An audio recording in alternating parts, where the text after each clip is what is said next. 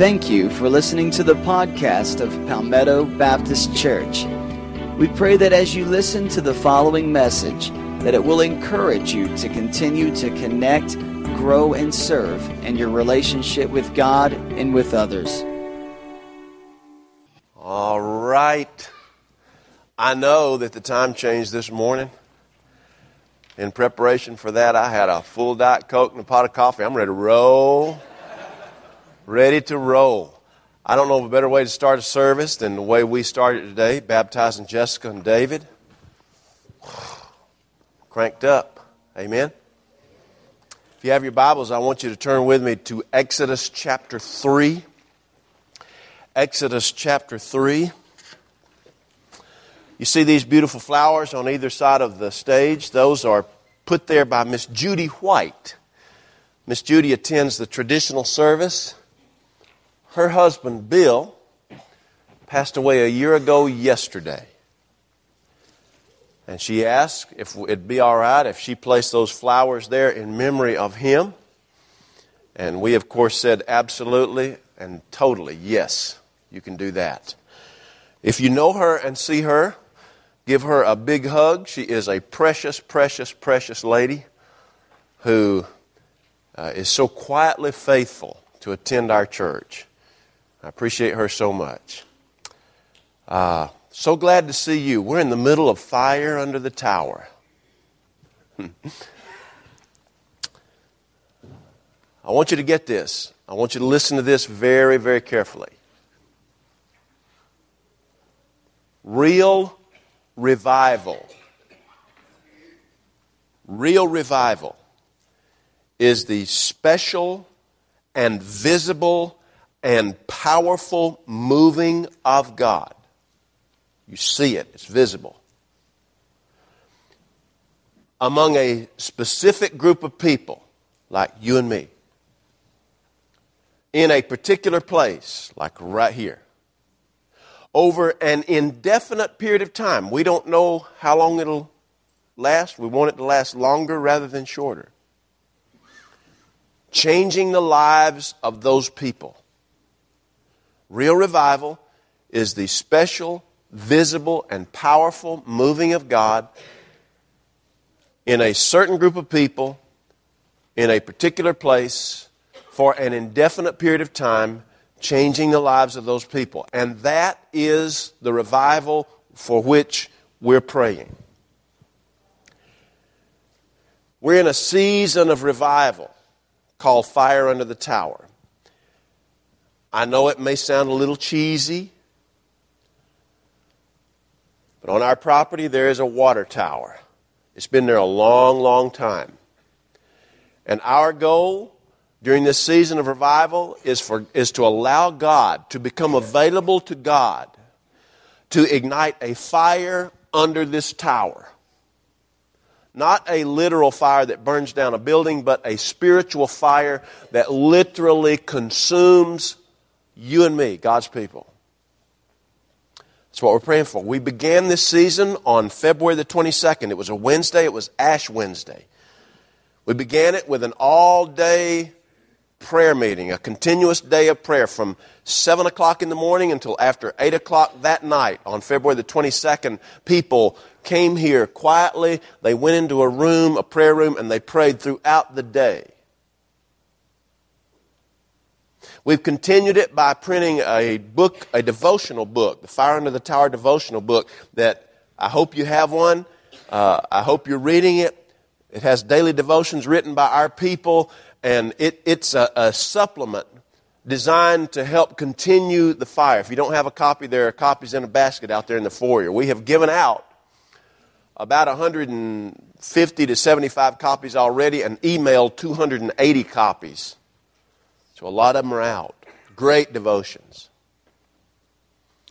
This past week we had a kickoff revival series. Reuben Smith from L.J., Georgia came down. He preached last Sunday morning, Sunday night, Monday night, Tuesday night, Wednesday night. Oh, boy, he was awesome. God brought the messages that we needed through him. And we had great singing and musicians, and you showed up in record numbers. Our attendance for every single service was about 30% higher than I expected. I was a person of little faith. But you showed up and you showed out, and I thank you so much for doing so. God started something at that meeting. He ignited a fire that is burning right now. Now, here is the question. Is it enough? Anybody who was here this week knows that we experienced God doing something in this series of meetings that He had not been doing up to that point. It was, I'll tell you, I've been in ministry for, I've been a minister for 31 years. I've been a pastor for about 29 of those years. And I have never been in a Sunday through Wednesday series of meetings that was as powerful as the ones that we just finished. God is doing something. He has ignited a fire. The question is it enough? We have seen the flame. God has allowed us to be close enough to feel the heat of it. In some cases, we've been engulfed by it. But here's the question. Is it enough to see it? Is it enough to be engulfed by it? Is it enough to feel the heat of it? We're going to go to a passage of Scripture here this morning that I think will tell us that the answer to the question, is that enough, is going to be no, not yet. You see, it's not enough to be engulfed by the flames. It's not enough to feel the heat of the flames. It's not even enough to hear God's voice out from the flames. God doesn't want you just to experience seeing the flames. He wants you to be consumed by the flames. The flames have ignited. What's it going to take for you to be consumed by them? Exodus chapter 3, beginning with verse 1, describes the call of the great man of God in the Old Testament, Moses. Now Moses was tending the flock of Jethro, his father-in-law, the priest of Midian. And he led the flock to the far side of the wilderness, the desert, and came to Horeb, the mountain of God. There, the angel of the Lord appeared to him in flames of fire from within a bush. And Moses saw that though the bush was on fire, it did not burn up. So Moses thought, I'll go over and see this strange sight, why the bush does not burn up. And when the Lord saw that he had gone over to look, God called to Moses from within the bush, Moses, Moses. And Moses said, Here I am. Do not come any closer, God said. Take off your sandals, for the place where you are standing is holy ground. Then he said, I am the God of your father, the God of Abraham, the God of Isaac, the God of Jacob. At this, Moses hid his face. The Lord said, I have indeed seen the misery of my people in Egypt. I've heard them crying out because of their slave drivers. I'm concerned about their suffering. So I have come down to rescue them from the hand of the Egyptians and to bring them up out of that land into a good and spacious land, a land flowing with milk and honey, the home of the Canaanites, Hittites, Amorites, Perizzites, Hivites, and Jebusites. And now the cry of the Israelites has reached me. I have seen the way the Egyptians are oppressing them, so now go. I am sending you to Pharaoh to bring my people, the Israelites, out of Egypt. The last I checked earlier this week, the population of China is 1.3 billion people. 1.3 billion people. Now, by contrast, there are about 300 million people in the United States, but 1.3 billion, over 4 times as many people in China as there are in the United States. It would have been more had they not enacted something in 1979 to try to put some controls on their population growth. In 1979, China enacted and started enforcing what they called a one-child policy. That policy basically says that from 1979 until an indefinite period of time, so far it's lasted 3 decades, that any household, any married couple will be restricted to having only one child. There were some exceptions.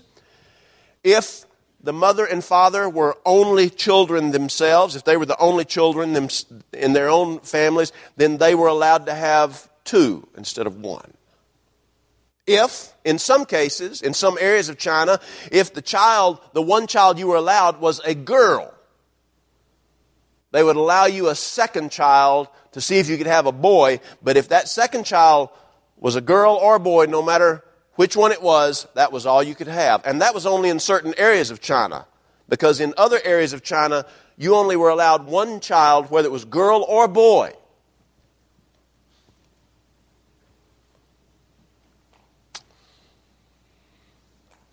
Some couples in the areas where you could only have one child no matter what, who were told because of an ultrasound that they were having girls, but they wanted a boy to carry on the family name, would have the unborn girl aborted and would continue doing that until they conceived a male child.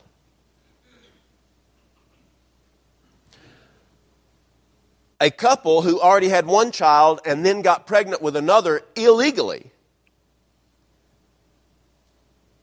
could be jailed until they offered their second child up for adoption, because they were only allowing one child per family. I thought about my own family, and in particular my wife Amanda, her family. Her grandmother, her great-grandmother, was a lady by the name of Mama Cloud. She's deceased now, but when we started dating, when I came on the scene in her family, Mama Cloud was a fixture of their family. She was the matriarch of the family. She was like legend in the family. And so was her husband, although he was dead by the time I came along. His name was Daddy D. Cloud. Daddy D and Mama Cloud. And they had 14 children. 14 children. They were biblical people. Be fruitful and multiply. And I thought about how it would have impacted them had China's one-child policy been enacted and enforced here in the United States. They would have only one child, the first child, and they would have had no more, including they would not have had my wife's grandfather. Which means also they would not have had my wife's mother, because they wouldn't have had her father. Which means also they wouldn't have had Amanda. And so that one-child policy would have changed everything about not only their lives, but mine. And it would have also meant that the 2 children that Amanda and I have, Zach and Hillary, would not, because they could not, be here. China has revisited that policy, and they have decided that because it has saved them in population growth, about 400 million people, they estimate, that they're going to continue it for an indefinite period of time in order to further control their population growth. A similar thing to this, not identical, but a similar thing to this, happened in Egypt during the time that Moses was born.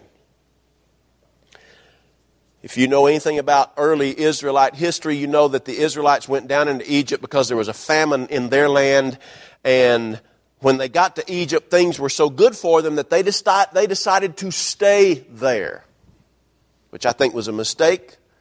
But they decided to stay there, and it ended up they stayed there 430 years. But when they had been there somewhere around 300 years, the Egyptians started counting them. 1, 2, 3, 4. And they started talking behind closed doors. You know, these Israelites, there are a lot of them. In fact, if they keep growing at the pace they're growing in population, there is a certain year out there when their numbers will exceed our numbers. And while we might be on friendly relations right now, once they outnumber us, they might not be on friendly relations. And if they outnumber us, they could overpower us, rise up and overpower us. So we need to do something about it. And so their first plan was to enslave the Israelites. I mean, think about it. It wasn't a bad plan if you're wanting to control their population because you take all the people, men and women, and you put them into hard labor slavery from early in the morning until dark 30 every day. And then after dark 30, after all daylight hours, been working hard in the baking sun of the Middle East, they allow them to go back home to their huts. And here are two things you can say about the Israelites during that time. Number one, they were working so many hours, they didn't have time to make children. And when they did because they were working all the time, when they did get home, they were too tired to make children. Here's the problem. The plan that should have worked on paper did work, in reality did not work. The more the Egyptians oppressed them, Exodus chapter 1 tells us, the greater their population. You just can't stop these Israelites.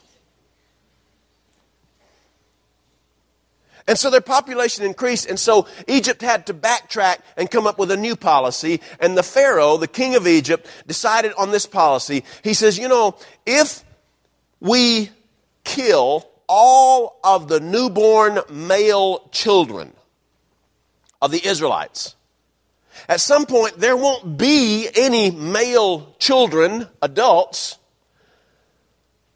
who can contribute to the child conceiving and childbirthing of the Israelites. And so they adopted a policy that said if any Israelite's mother, any Israelite woman gives birth to a child, if that child is a son, is a boy, they are to kill that boy immediately upon birth. And here's the way they would do it. He said, as soon as you have a child born, if that child is a boy, you toss him into the Nile River, presumably to drown. And so that's what they did. Well, Moses was born during this time when this policy was being enforced. But Moses' mother had a different idea. She decided, I'm not going to let them kill my son. And so she hid him for 3 months. She hid him. Hiding a baby for 3 months, especially when the Egyptians, you know, they were making spot checks of all the Israelite houses. Well, we're going to make a surprise visit to huts number 3, 4, 5, and 72 this morning. We'll do 5 others after lunchtime, but we want to make sure that the Israelites are following our policy. And Moses' mother, after Moses was born, was able to hide him for 3 months. But it got to the point where she could no longer hide him. Evidently, he had a fairly rambunctious personality with which he was born. And he didn't want to keep quiet.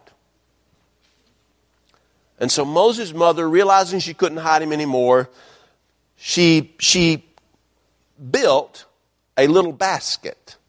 A basket raft is what it was. And she sealed it on the inside and on the outside with tar, with pitch, so that when she put the basket out in the Nile River, the basket would float. And then she put the 3-month-old baby Moses into the basket, and she gently nudged that basket raft with Moses in it out from the marshes of the Nile River and into the Nile. It's interesting, I think, and I just saw this. To some extent, she actually followed the policy of the Egyptians. She put the baby in the Nile River. Kinda. I mean, Pharaoh's policy didn't say that they couldn't put the baby out there in a raft. I mean, so Moses' mother was a very creative, ingenuitive woman. She puts the baby in the raft and pushes him out, and then she hides out from a distance to see what becomes of him. Well, she happens to push him out at a point in the Nile River where Pharaoh's daughter is bathing with some of her servants, some of her maidservants. And Pharaoh's daughter hears a baby crying, and she calls one of her servants. She said, I hear a baby crying. I need for you to go look for it. And they went out into the marshes, and they found this basket raft with Moses in it. And they brought this baby in this raft to Pharaoh's daughter, and she looked at it, and Moses, as a baby, melted her heart. And she asked her father for permission to adopt this Israelite boy.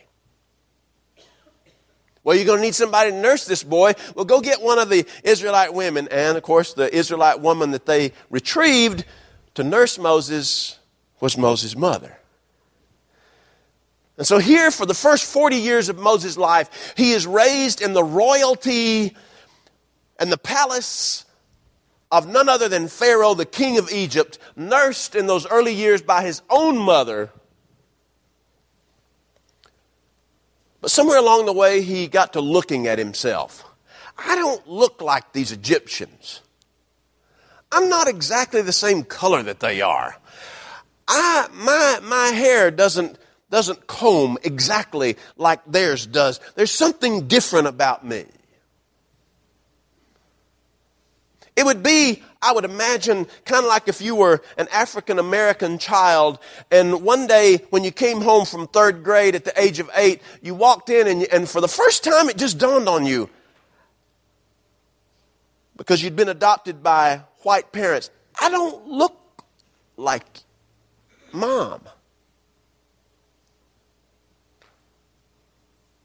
And so Moses realized he didn't look like the Egyptians. And somebody, somewhere, perhaps his mother, I don't know who it was, informed him of his true story, that he was an Israelite, not an Egyptian, but who had been adopted by Pharaoh's daughter. And so one day, Moses was out in the country, and he saw an Egyptian man mistreat some Israelite men who were his slaves. And so later that day, Moses looked to his left and he looked to his right, and when he didn't see anybody there, he went up to that Egyptian man who had mistreated some of Moses' own countrymen, and he killed him. And Moses thought nobody had seen it. He killed him, and he did away with his body. Sometime later, Moses came up on 2 Israelite men, 2 of his own countrymen, and they were fighting against each other to the death. And he says, what are you doing? The last thing in the world we need to be doing is fighting amongst ourselves. Stop this ridiculous craziness. And one of the Israelite men says, what are you going to do about it, Moses? Are you going to kill one of us like you did that Egyptian? And the Bible says that Moses immediately knew that his secret, or what he thought was a secret, was certainly no longer a secret. And the news got a hold of it, and Pharaoh got a hold of it, and Pharaoh sought to kill Moses, his adopted grandson, as a result of Moses killing the Egyptian.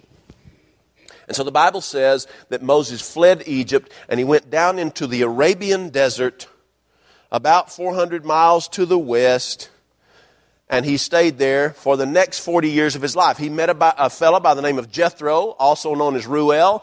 He met Jethro's daughter. Her name was Zipporah, and Jethro gave Moses permission to marry Zipporah, and they married, and Moses stayed with his father-in-law, and he worked for his father-in-law tending sheep. Here's a man who was raised for 40 years in the palace of Pharaoh, in Egyptian royalty, who was trained in leadership, trained in military strategy, who was trained to be a man of greatness, and he is tending sheep. And he's just living a nothing life. I mean, he's in a place that he's not used to. He's doing a job that he wasn't trained for. He's among a people that he doesn't know. Not only are they not Egyptians, but they aren't Israelites.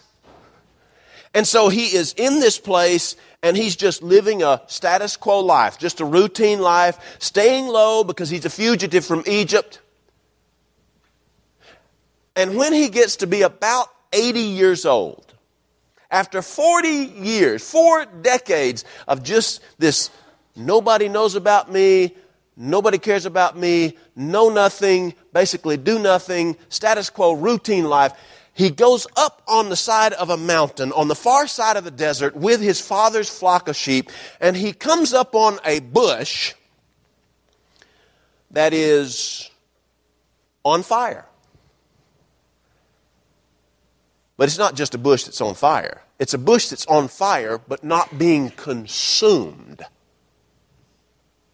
Now, on the side of that mountain, in the middle of nowhere, with nobody else around, it would be strange enough to walk up on a bush that's burning and being consumed, that's burning and burning up. That would be strange enough, because that would immediately produce, it would evoke some questions in Moses' mind. Why is this bush on fire? Who set this bush on fire? Is there somebody around here that I'm not seeing that I need to be aware of? Or did lightning strike this bush? How did it get on fire? The sheep didn't light the fire. That would be strange enough. But to compound the strangeness, not only was the bush on fire, but it was not being consumed. It was on fire, but it was not burning up. And so the Bible says that in response to this strange sight, Moses turns, putting his focus toward this bush, this strange bush. And the Bible says that the moment that God noticed that Moses turned toward the bush, that God spoke from within the bush. And he said two words, Moses, Moses. The fact that he says his name twice indicates that God was emphatic on getting Moses' attention. Some of you, God has been doing some really remarkable things to get your attention. Some of you, he has your attention. I mean, he has your rapt attention. Others of you, you're still kind of distracted. It's kind of like a spiritual ADHD. You know, he's been trying to get your attention, and you've kind of been like doing your own thing, not paying a whole lot of attention, totally absorbed in your own life. Moses, and Moses says, here I am. And then God says, don't come any closer. Take off your sandals, take your shoes off, and take them off, because the ground on which you are standing is holy ground. It would be a landmark place in your life.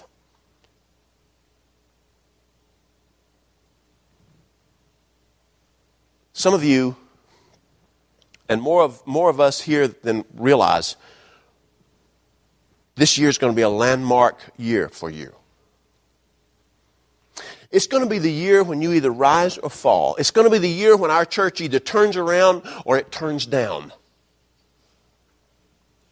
And which of those two things is true will depend totally on your and my response to what God is doing and what God is saying. God speaks to him out from within the burning bush. Now, I want you to notice something. This bush is burning, but it's not being consumed. I got an email from Billy Joyner the other day. Billy's not going to be here today because her granddaughter and her great-grandson are being baptized at the church where they're attending, and she will be there today watching their baptism, a baptism for which she has prayed for decades.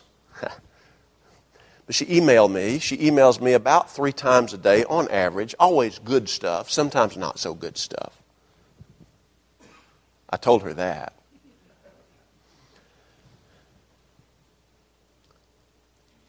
And she emailed me a joke. You'd heard it. A fella out in California picked up a payphone, called heaven. The operator on the other end of the line said, please put $10,000 into the payphone because that's what it will cost for you to get to heaven. And he did.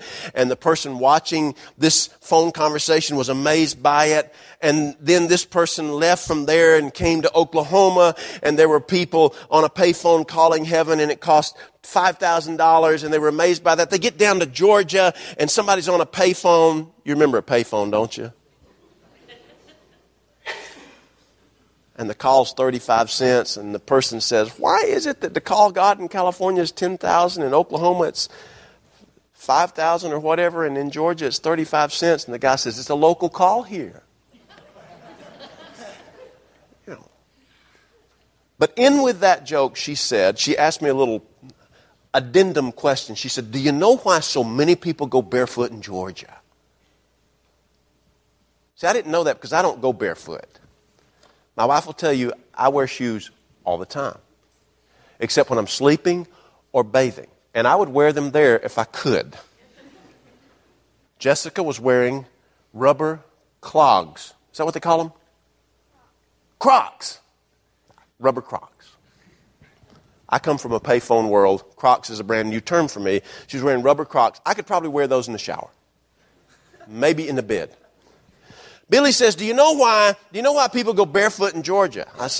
And you scroll down on her email, it says, because everybody knows who's from Georgia that the ground on which we walk is holy ground. Billy Joyner.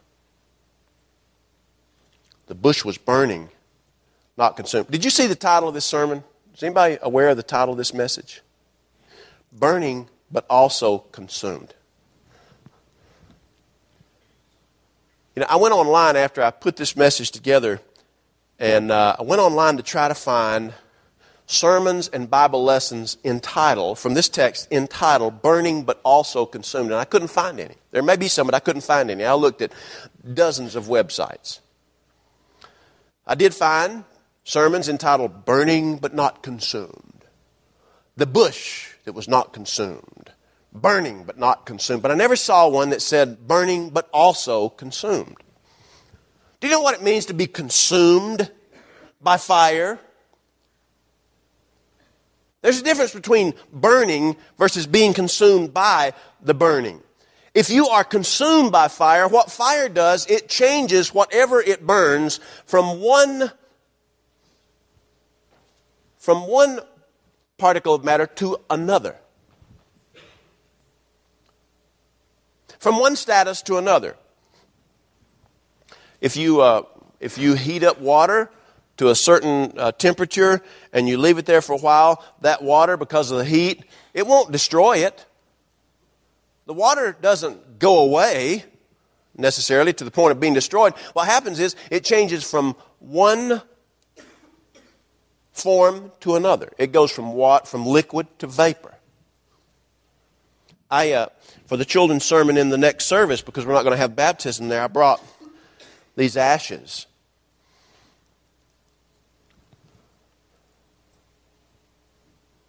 What do you suppose these ashes were before they were ashes?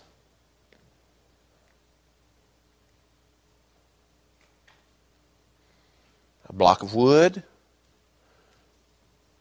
A watered up piece of paper, maybe? Cardboard? A toothpick?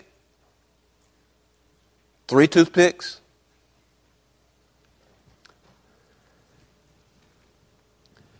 You see, when you heat up something to a certain point, it changes from one form to another. It's not destroyed. Matter is neither created nor destroyed once God has created it to begin with. What happens is, in a fire, a substance is changed from within, from one form to another form. This bush was burning, but it stayed a bush. It wasn't being consumed. It didn't change from one form to another. Why is that? Why did God not consume the bush? Why is it so significant that the bush was burning but not consumed? Somebody said, well, because that really makes it a miracle. Hey, it was a miracle the thing was on fire up there anyway with nobody around. So why go the extra mile of making it burning but not consumed? And here, let me suggest this answer to you.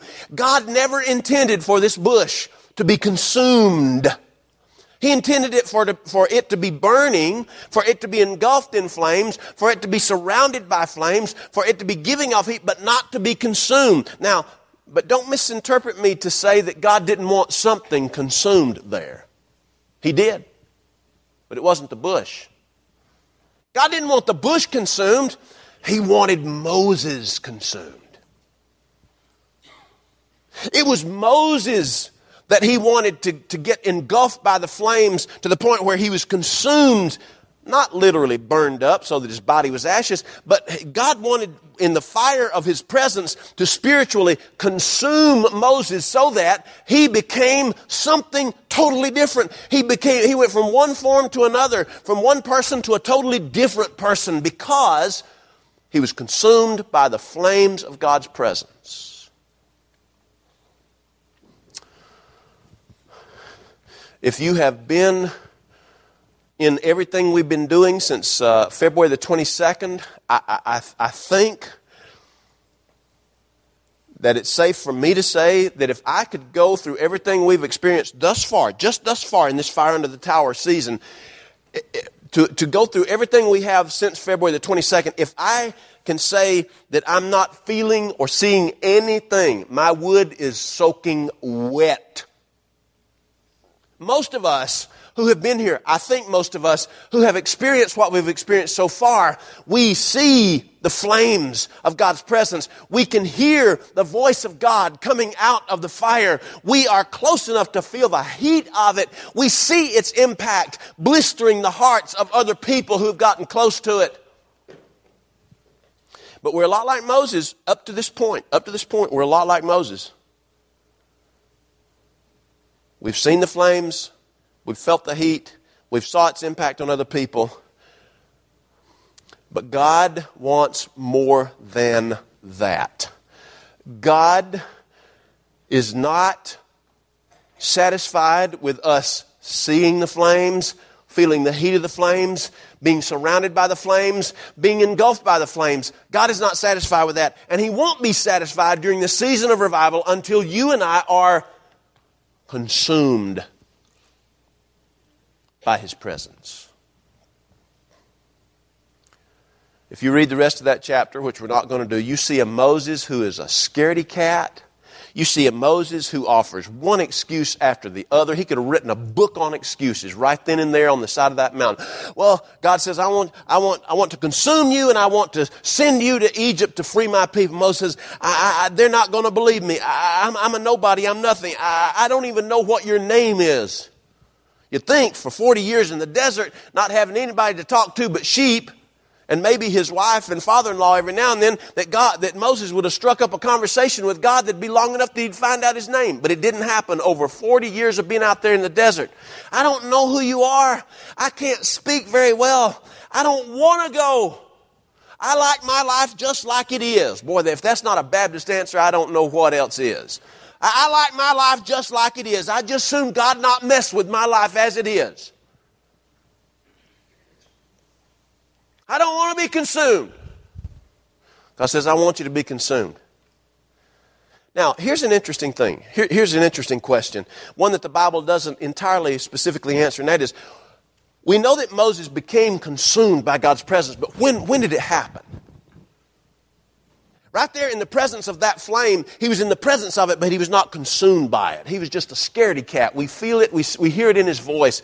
But somewhere between the experience with that bush on the mountain and the day that he stood before Pharaoh, this man was a changed man. Because when he stands before Pharaoh, he doesn't come up and say, I really didn't want to be here, but God made me come. I didn't want to come. I don't think these people are going to believe me, and I don't know God's name, but I thought I'd just come anyway. That's not what we see. We see a Moses who stands upright. He is confident. He is bold. And he stands up and he says, Pharaoh, I've been sent here by God. And God says, you need to let my people go. The man is unrecognizable in contrast to the man we met on the mountain. He's unrecognizable. Somewhere between the mountain and Pharaoh, he became consumed with God. What God wants for you is more than just being in the presence of the fire, more than just being engulfed in the flame, more than being surrounded by the ignition. God wants you to be consumed by His presence to the point that you are changed and He can work through you. God couldn't work through that fearful little scaredy cat. He had to consume him. My question for you as we end this message is this: are you available for consumption? Are you available for God to consume you? We're going to have an invitation right here. We're going to have an invitation. And there are two invitations I want to make. Number one, if you're here and you have never received Christ as your personal Savior, the invitation for you is to come and invite Jesus into your life to save you. This happened to Jessica. This happened to David. It's happened to people all over this place today. At some point in their lives, they gave their lives to Christ. It can happen to you this morning if you've never been saved. This is for you. But for those of us who are here and we have been saved, we have invited Christ into our lives. Here's the question: are you willing to make yourself available for God to consume you?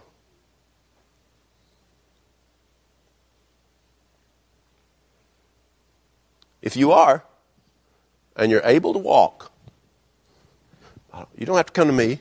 I want you to just come. I just want you to touch this altar right here. Only if you're willing to be available.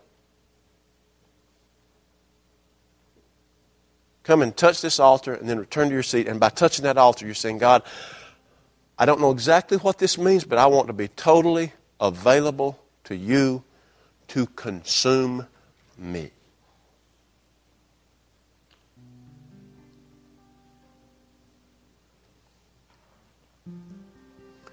Our Heavenly Father, in this place there are those who do not know you as their personal Savior. And Lord, we have invited them to come to this altar of prayer and just say, Lord, come into my life. Save me. Be my Savior. Be my Lord. Lord, for the rest of us, Lord, the invitation that we've offered is an invitation to come and to be consumed, to be available to you in your presence. Lord, you have ignited a fire, and we can see it, we can feel it. We've seen its impact on other people and how they're relating to it. But Lord, like Moses on the mountain, we see it, but we're not being consumed. But God, I pray that you would do in us what you did in Moses, somewhere between that mountaintop experience and his confrontation with Pharaoh. You consumed him. Lord, may that be us. In Jesus' name, amen.